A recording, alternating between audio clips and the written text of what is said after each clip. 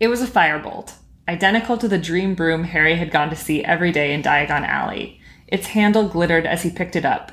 He could feel it vibrating and let go. It hung in midair, unsupported, at exactly the right height for him to mount it. His eyes moved from the golden registration number at the top of the handle right down to the perfectly smooth, streamlined birch twigs that made up the tail.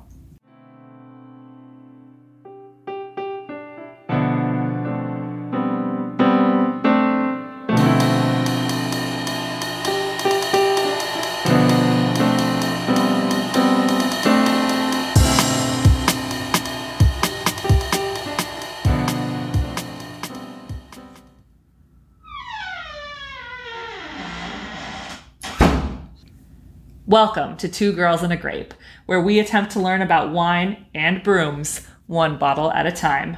I'm Drea, and I live for spooky season. I'm Anne, and I am glad to live in a world where there are Octobers. So Drea, do you want to tell our audience a little bit about where we are right now? I mean, do I have to? You do. I know it's spooky season, but goddamn. We are once again reunited, recording in the flesh together from an undisclosed location in Brooklyn that I was told was rather swank, and I was lied to. So, talk about spooky season. I am 99% sure this place is haunted. There is some weird rando basement where they had a wine key, but no cups or water. And there's a condemned building across the street from me. So, it's Brooklyn. So if you hear any weird sounds on this podcast, if you're getting a weird recording or whatever, it's a ghost. We're in a different place. Who knows what's going on? We've been murdered. Please tell our parents we love them.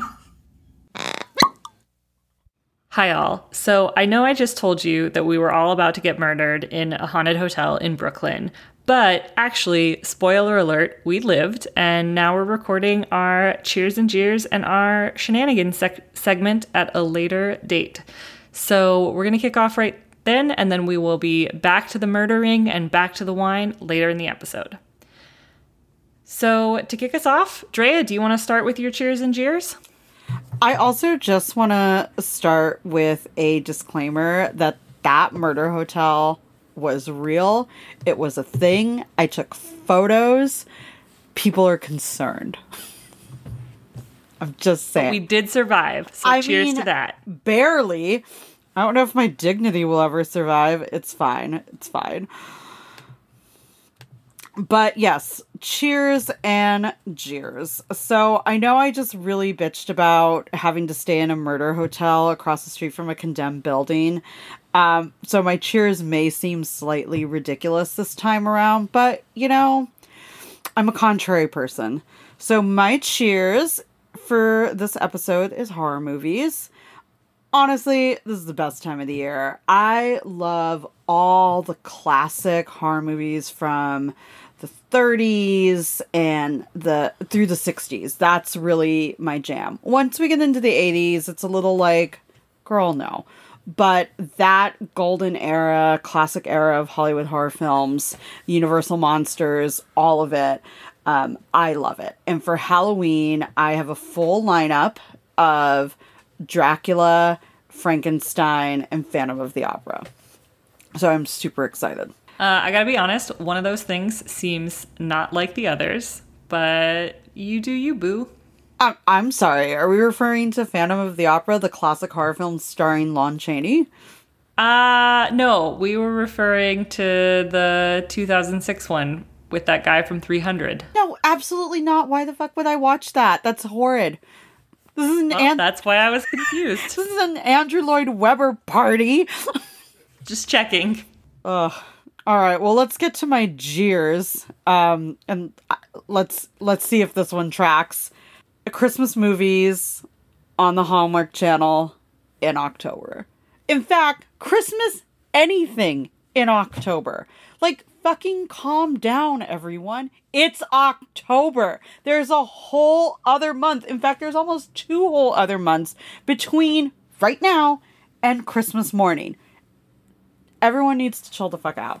I went to go look for some Halloween decor to backfill my already rather impressive plethora of Halloween decor. Not a Halloween serving tray to be found. Nowhere. Do you know why? Because everything's in the shape of Christmas trees, gingerbread men, and angels, and it's really pissing me off. I feel like maybe you could DIY an angel into a vampire. Like an angel of death situation? Yeah, just like spray paint that tray black, give it some little fangs. I mean, that does track for my affinity for craftiness and the amount of spray paint that I currently have under the sink in my kitchen. I look forward to seeing the results. You say that now. All right, girl. What are your cheers and jeers for this episode?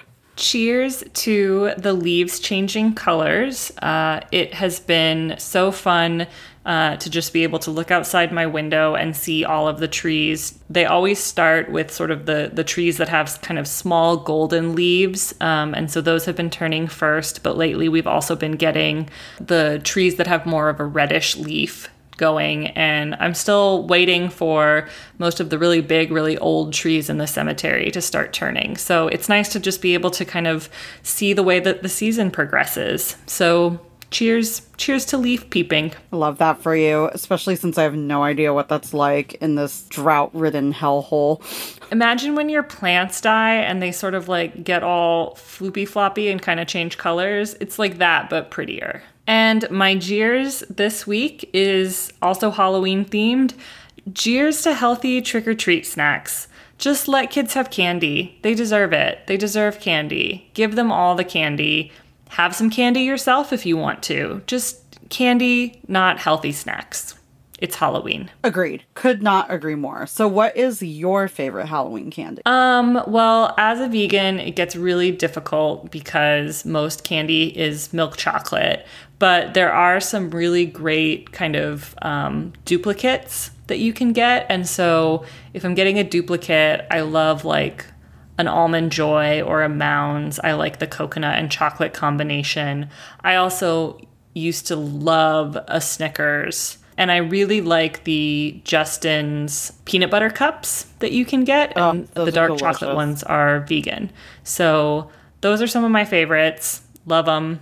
Basically candy, any candy, almost any candy. What about you? I am a forever sucker for Reese's peanut butter cups. They are so trashy and I love them so much. And Kit Kat. Nice.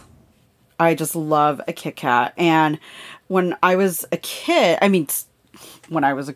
last week, like to this day, if there is candy in my parents' house, like a Kit Kat or a Reese's, my mother will put them in the fridge because she knows that I hate cold candy. I want that room temperature, like chocolate gooiness. Mm-hmm. I don't want them ice cold. That is an affront to the candy. But she does it so she doesn't have to share. Which is very on brand for her. Way to go, Rose. Yep. Teaching us all the tricks.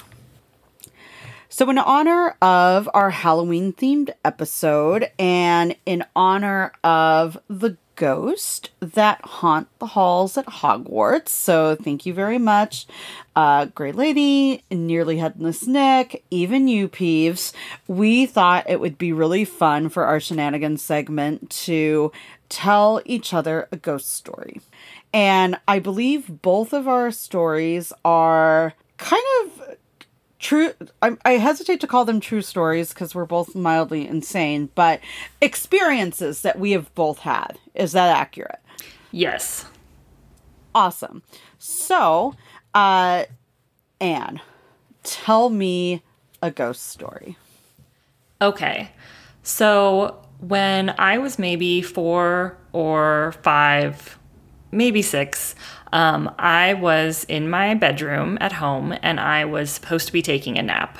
I hated naps as a little kid. I just could never fall asleep. So I was lying there in bed and I remember that this was before my sister and I got bunk beds. So we just had 2 sort of like regular beds in the room next to each other. And I was lying in one of them. I'm not actually sure where my sister was, but in this story, she does not appear. So I'm lying in bed and I'm just awake. You know, it's the middle of the day, so everything is, you know, pretty clear. And I turned and I looked toward my bedroom closet and the door was open. And in the closet, there was this figure standing. I mean, it took up almost the entire door space.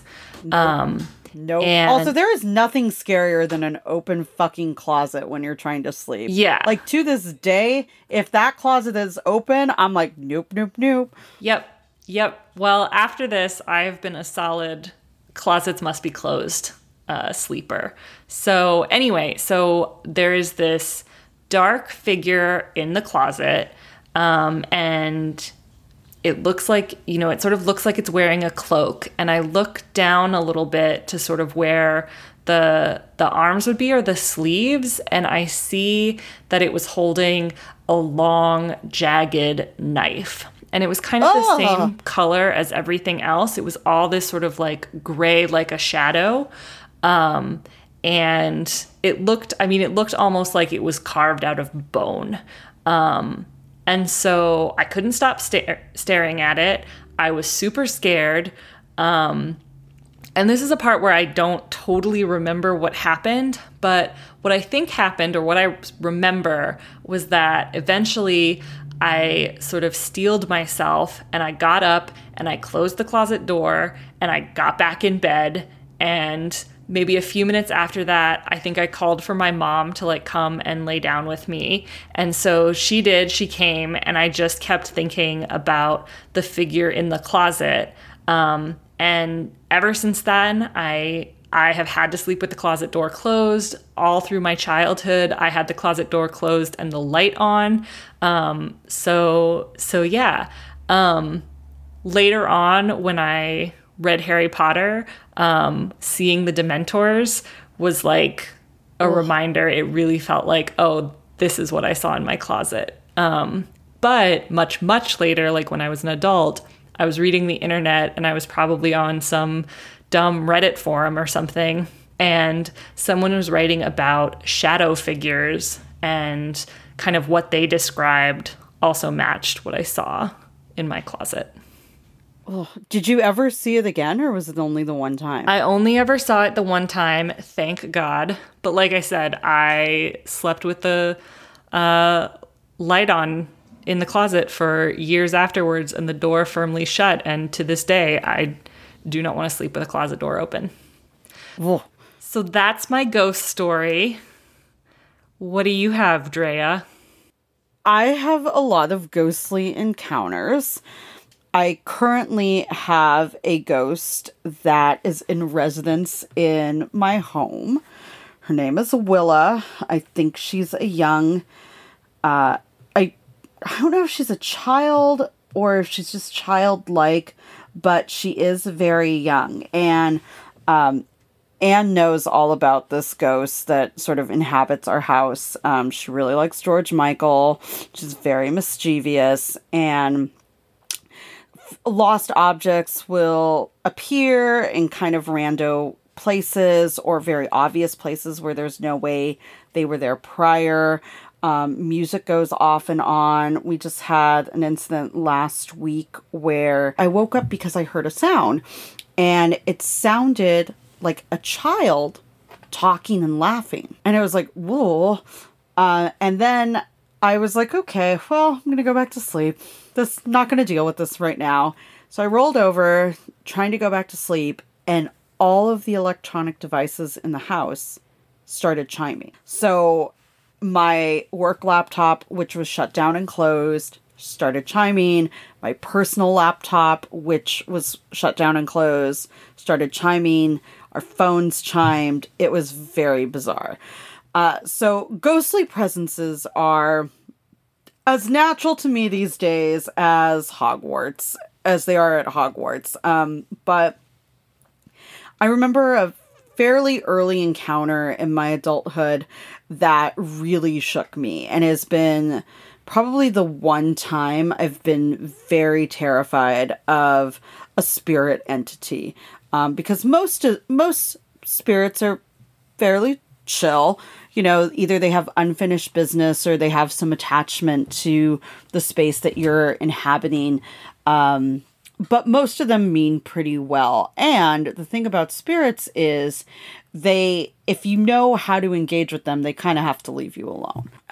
But some of them have a bit more trouble kind of moving on and accepting their fate.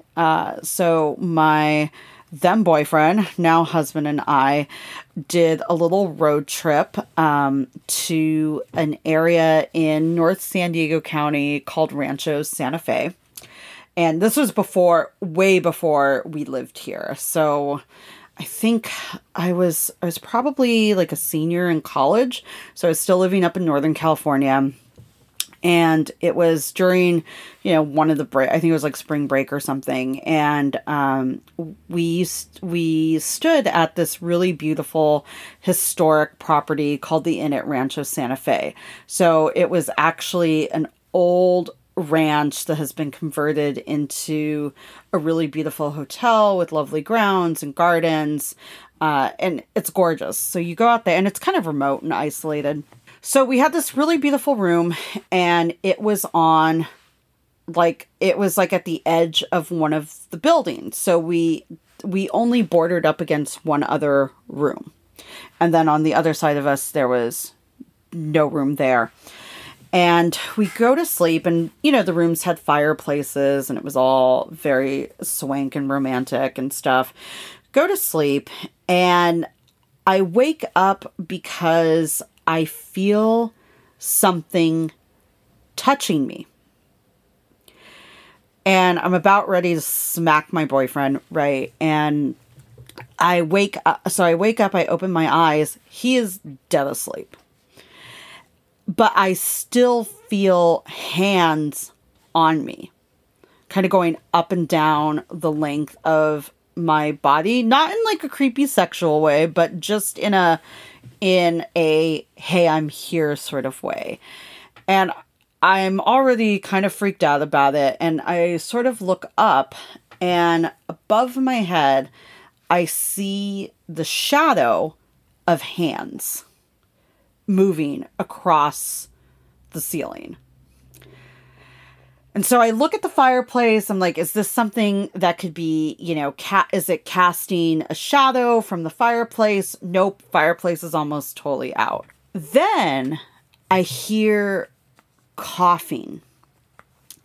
And the coughing is so violent and so distressed. And there's heavy wheezing. I mean, it sounds like someone has like tuberculosis or pneumonia, that they're really, really sick. And it was just super disturbing. And so my boyfriend also woke up and I'm like, do you hear that? He's like, oh my God, someone's really sick. And so, we're trying to figure out what to do and it quiets down a little bit. And then later it starts, and it was just a super, super weird experience. There were all these things that didn't add up, and I felt really ill at ease in that room. And so I actually woke up super early, like 5:30, 6 o'clock, got my act together. I was like, let's go. We were due to check out. I was like, nope, let's just get out of here. We can get breakfast on the road. Let's move it. So we leave and we're checking out, and my boyfriend says to the guy at the front desk, hey, whoever is in the room next to us, now remember, there's just one room next to us, there's something wrong with that person. They seem really, really sick. We heard coughing all night, so you may want to just send someone there to check on them, make sure they're okay, because it was silent this morning, but they had a rough night. And this guy at the desk just kind of goes a different shade of pale. And he said, there isn't anyone in the room next to you. In fact, there's no one in that row of rooms because that section had been under construction. At the time we were there, we were remodeling. They were remodeling parts of the hotel, and our room was newly remodeled, but they were working on the other ones. So there was no one staying in those rooms, and there wasn't any construction happening because it was the weekend. Oh, shit. Yeah. So we were like, cool. Thanks. It's been great. See you never. Yeah. Backways never have been back. Never have been back. It's like, nope. And now we have a friendly ghost, so it's fine. I mean, I'm glad that your current ghost is good, friendly. I'm glad that you survived this haunted inn, and then it wasn't any worse than some hands and some coughing. You had a shadow man with a bone knife. What are you talking about? I mean, I'm glad I survived that too. I'm glad we survived. Translation, Anna's like, we're never staying together anywhere ever again. I mean, the one time we did, we were pretty sure it was haunted. You were sure it was haunted. I was sure it was just bad. And mosquito infested. Well, speaking of bad and haunted, should we get back to Brooklyn? If we must.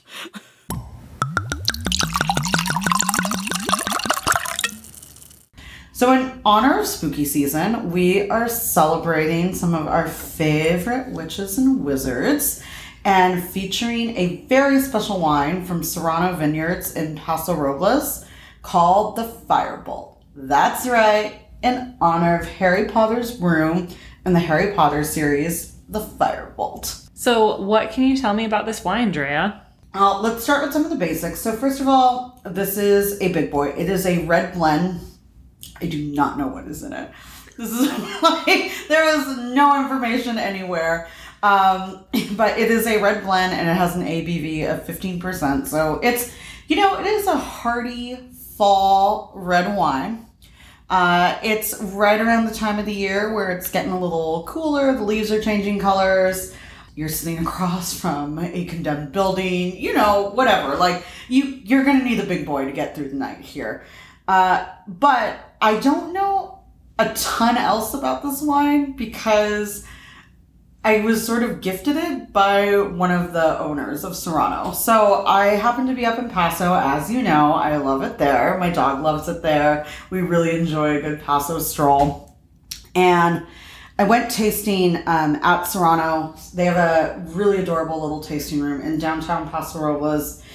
And I went there specifically because I'd heard of this Harry Potter themed wine. And I was like, okay, I love wine. I love nerds. Like, clearly these are my people.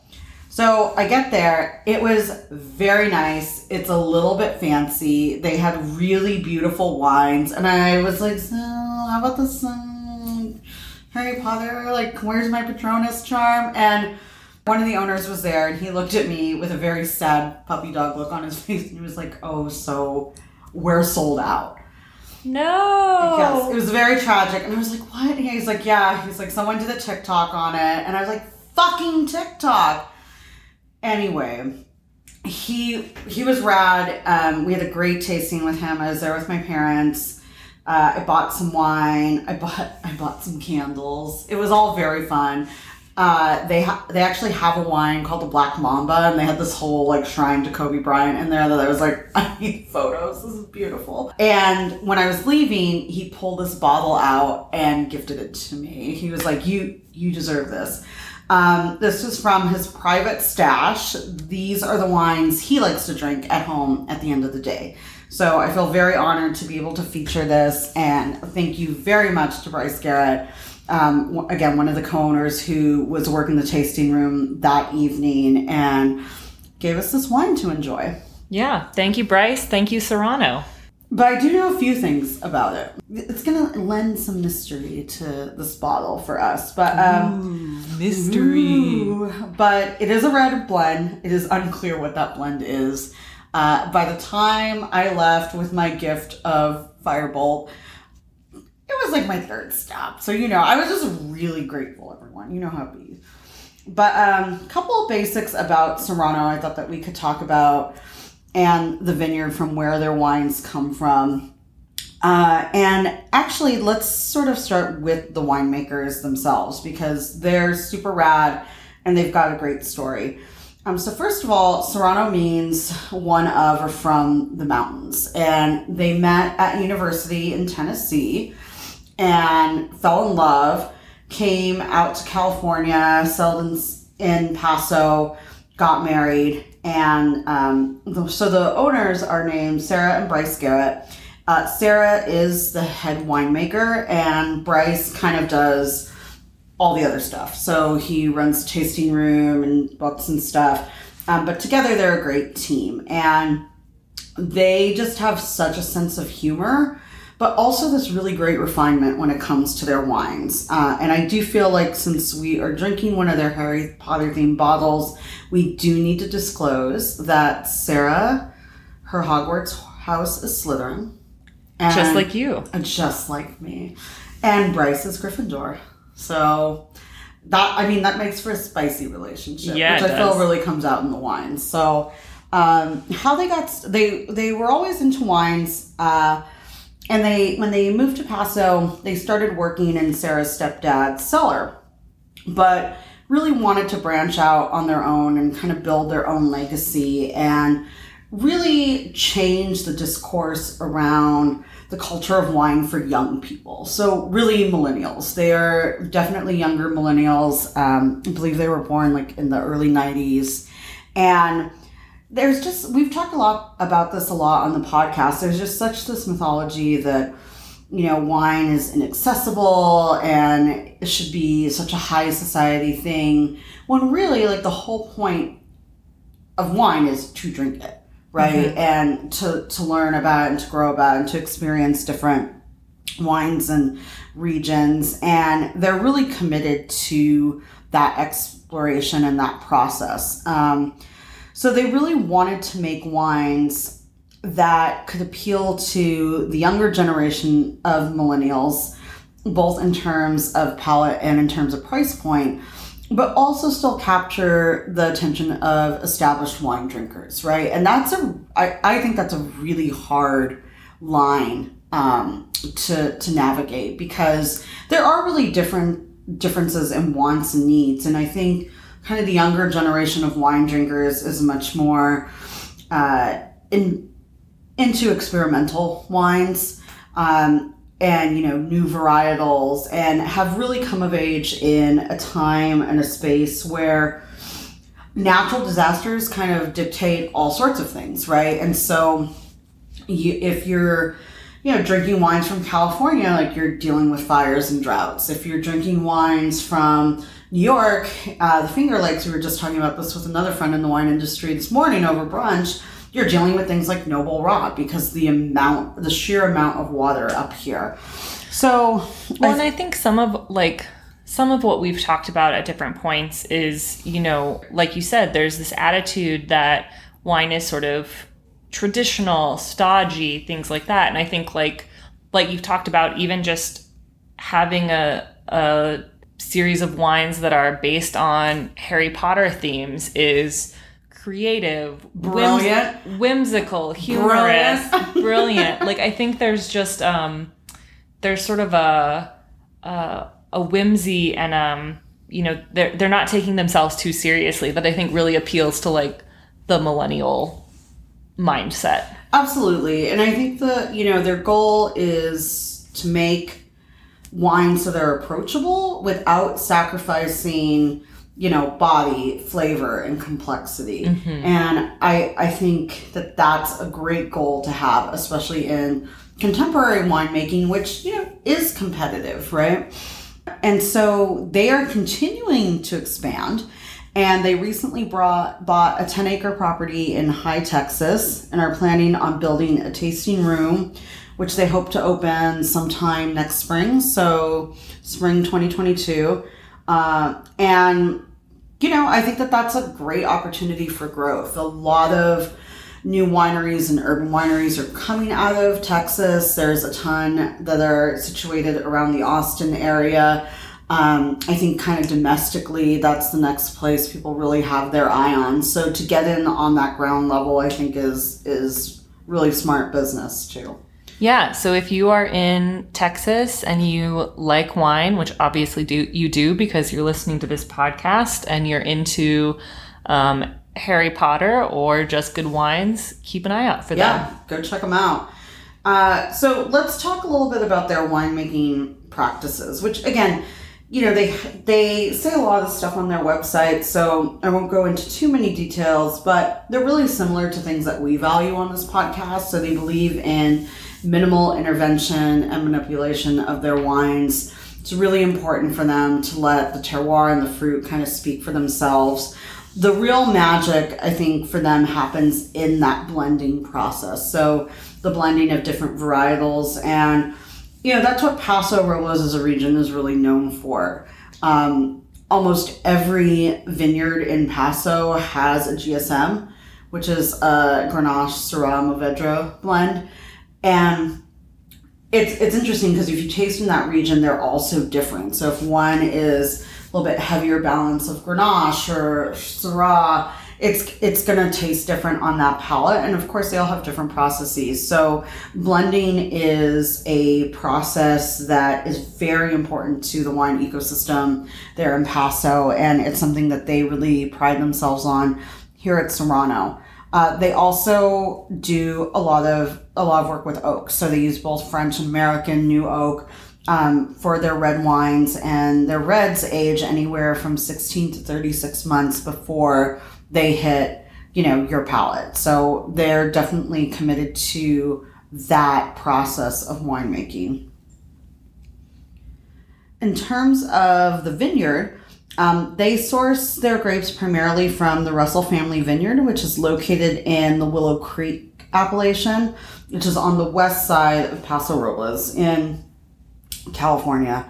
And a couple things about this region to just keep in mind as you're sort of sipping on some of their wines is there's lots of hills, and it's primarily limestone-rich soils. I know we've covered this on the podcast before, but that's what Paso is really known for, is that limestone in the soil there. What's interesting about this particular vineyard, though, is that because it's situated on a series of hills, there's a variable of elevation and sun exposure that hits this vineyard. So it really allows the vines to soak up the warmth of the sun throughout the day and then cool when the night air kind of comes in and really sits in those crevices of the hills. And so they're really getting the best of both worlds. Because they're in close proximity to the ocean, the vineyard is characterized by those warm, clear days and then much lower nighttime temperatures. And it's not uncommon, even in the summer, for temperatures to fluctuate between the daytime and the evening, 40 to 50 degrees Fahrenheit. Like, that's a huge swing. But even when I was up there in the summer, it's 100 degrees in the day. But, by the evening, it's 60 to mid 50s. So those grapes are really getting kind of all the seasons in one. And what that dramatic temperature variation does is it increases the time of a grape's maturation cycle. So it provides fruit then that creates more complex wines because they're sitting on the vines a little bit later, and that fluctuation prevents the grapes from over-ripening too quick or, becoming too large or then shriveling up and sort of just dying and turning into raisins. No one wants that. So they stay good a little longer. They have a little longer to mature. Yeah, they just, hang out a little. The cool just chills them out a bit. Yeah, they're happy grapes. Good. Well, should we look at what's in our plastic cups these days? Man, this is we are not doing Serrano justice. This is sad. We're sorry. I also carted this bottle all the way from California. It was very nerve-wracking. I was like, I brought some nice clothes on this trip. Please make it. I love you. Thank you. You're welcome. All right. So what are we looking at? What do you see when you look at this glass? This wine be dark. Really dark. It is, I mean, it is a deep, deep plum red. It's perfect for spooky season because it's like, I want to suck your blood. Okay, never mind. But it's got, yeah, we are literally trying to tilt this so we can see it up against the stark whiteness of my sheets. If you do sort of tilt it, you do get kind of more of a cranberry color on the edge. Yeah. Rather than that deep, deep plum. It definitely has like purple undertones though. Yes. Honestly, I really want a lipstick this color. It's beautiful. All right, so let's take a... God, that is really hard to swirl in a plastic cup. Let's take a swirl, do a sniff. Where are you getting on the nose? I'm not getting a ton. Again, possibly because we are drinking these out of plastic cups. Cherry, plum. There's also like a woodiness to this too. Okay. There's a little bit of like... A little bit of that firebolt action. Little broomstick. Cedar, a little broomstick. No, a little cedar. A little tobacco maybe. Yeah, I mean, from the nose you can tell it's a more robust red. Yeah. Do you get any leather in this one? I'm getting more of the woodiness. Okay. It's a little harder for me. Again, this is not an ideal taste. I mean, I was just guessing. I mean, I was like, what are the I'm smells kind of she's wondering, listing would here? it make more sense to pour it into this Tupperware and just drink out the Tupperware? Should I chug out the bottle? It's unclear. Possible. See what we get. See where the night takes us. All right, so let's give it a taste. I don't know how to identify this, but there is something in the feel of the wine on the tongue that is like, it gives it a little, ooh, like what's going on here? There's definitely like a zestiness, like a spiciness. I would venture to say in this one, there's either Syrah or Zinfandel definitely kind of lingering there. It's also, keep in mind, this is a young red, right? It's a 2019. What I love about these younger reds is, it's robust enough that you can drink it now. Like it's got good body, it's got good mouthfeel, it's got good fruit, it's got some tannins, but it also could be laid down for a couple of years and it's only going to get better. Yeah. Definitely though, that kind of woodiness, the leather, the tobacco, a little bit of caramel, like those are the flavors that I get more. The fruit doesn't last as long on the palate as it did on the nose, I think. Yeah. So here's a good question for you since we're drinking this wine, and it's something that maybe our listeners can identify with. If this wine were a character from Harry Potter, who would it be? Oh, good question. I really think this wine would be Snape. Ooh. It's complicated. It's dark. It's a little brooding.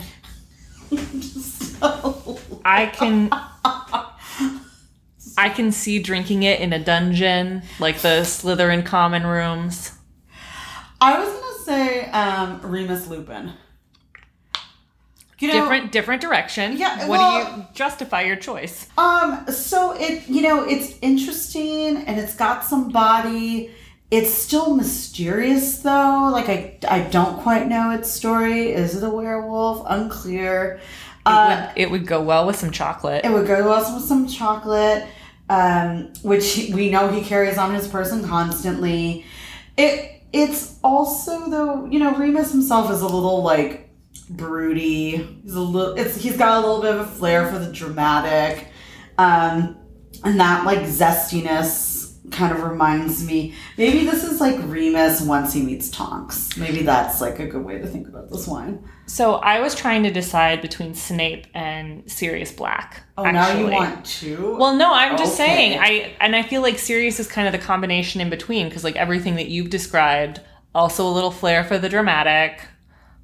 Also a little brooding, a little dirty. Sirius though is so like bourgeois. I mean, he's definitely some like, ridiculous French, hard to find vintage. Let's be honest. He's been on the run drinking out of puddles. Yeah, so as a dog, so now he's like, she likes the finer thing. Creature, go get me some good juice. What would be a situation that you would pair with this wine? You know that every response I give is going to be related to Harry Potter, right? Great. Great. Okay. We're watching all of the movies. We're drinking this wine. Mm-hmm. I will constantly be quizzing my poor husband, and he will be getting them all wrong. And yeah, just gonna make some popcorn, have some goobers. Great. Drink this wine. And that's the nice thing about this wine, because I know we haven't gotten to the food yet, but I feel like it's a wine that you can pair really well with food, but also it can stand alone. Mm-hmm. So you could just, like, this is the type of bottle where, you know, you've had a long day, maybe a good day, maybe a not so good day. Mm-hmm. You took down some Death Eaters or whatever. You had a rough day at the Ministry of Magic. Who knows? And you just want to enjoy a really nice glass of wine, while you're just hanging out, relaxing, trying to plot your deepest, darkest revenge. I don't know, something spooky. And it would go either way. Like, you can do it with food, you can do it without food. So yeah, I'm gonna drink it while I'm watching Harry Potter and eating popcorn. What are you drinking it with? You know, I think this would be a really delicious accompaniment to an Order of the Phoenix meeting. I think we're getting all mystical. Okay, I think we could just, as we are plotting how to take down the Dark Lord, we could be sipping on a little bit of this. Like you said, maybe cheersing to a good fight with the Dementors or a good fight with Voldemort's army. Do you think they served this at Bill and Flora's wedding? I think this is way too fancy for Molly. Maybe. I don't know. But Molly's full of surprises. Fair enough. Who can say? Who can say? They probably served this at Malfoy Manor. Yes.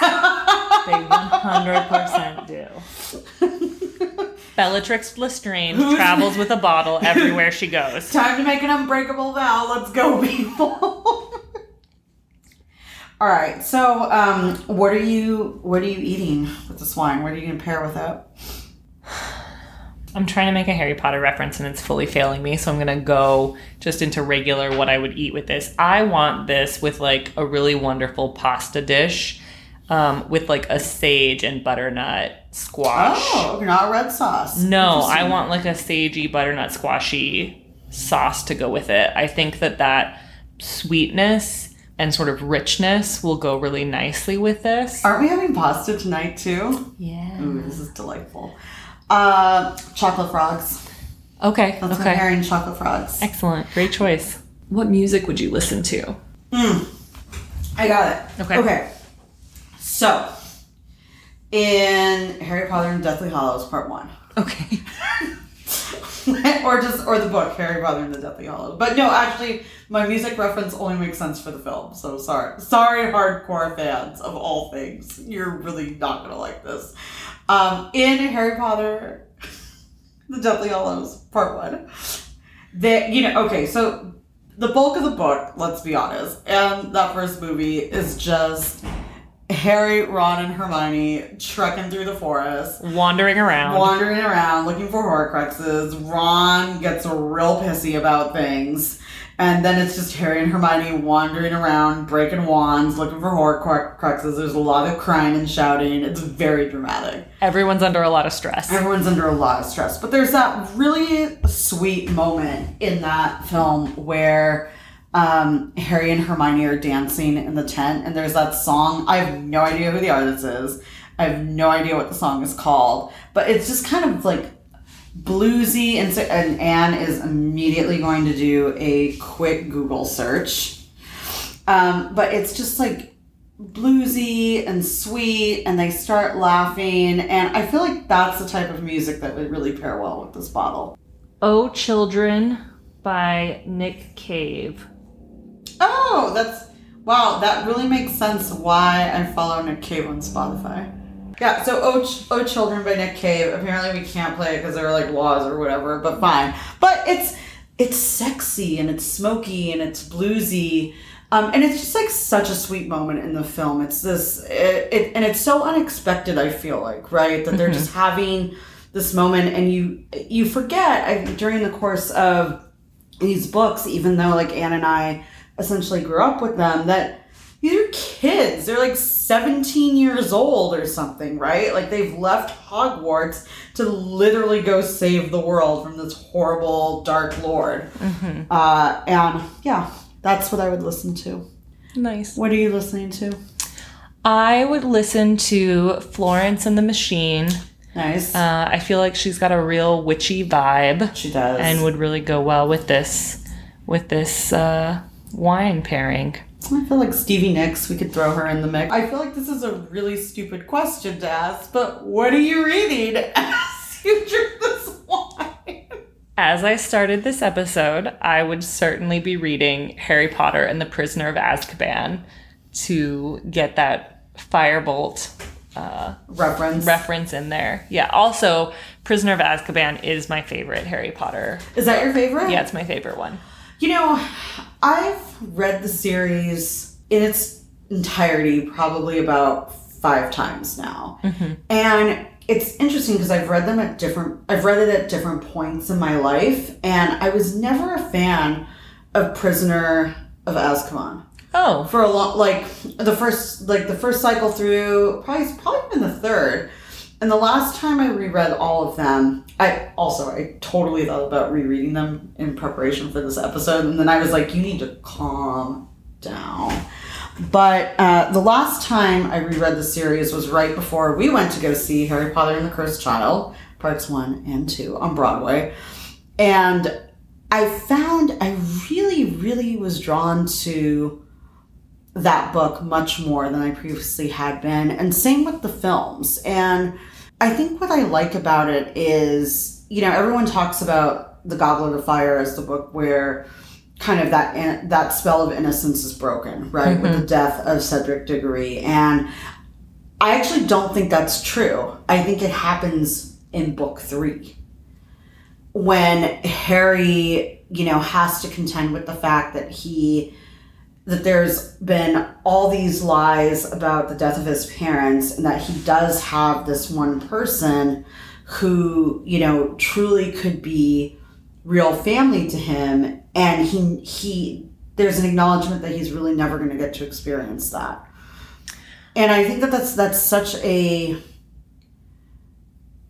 grown-up adult theme to have to deal with.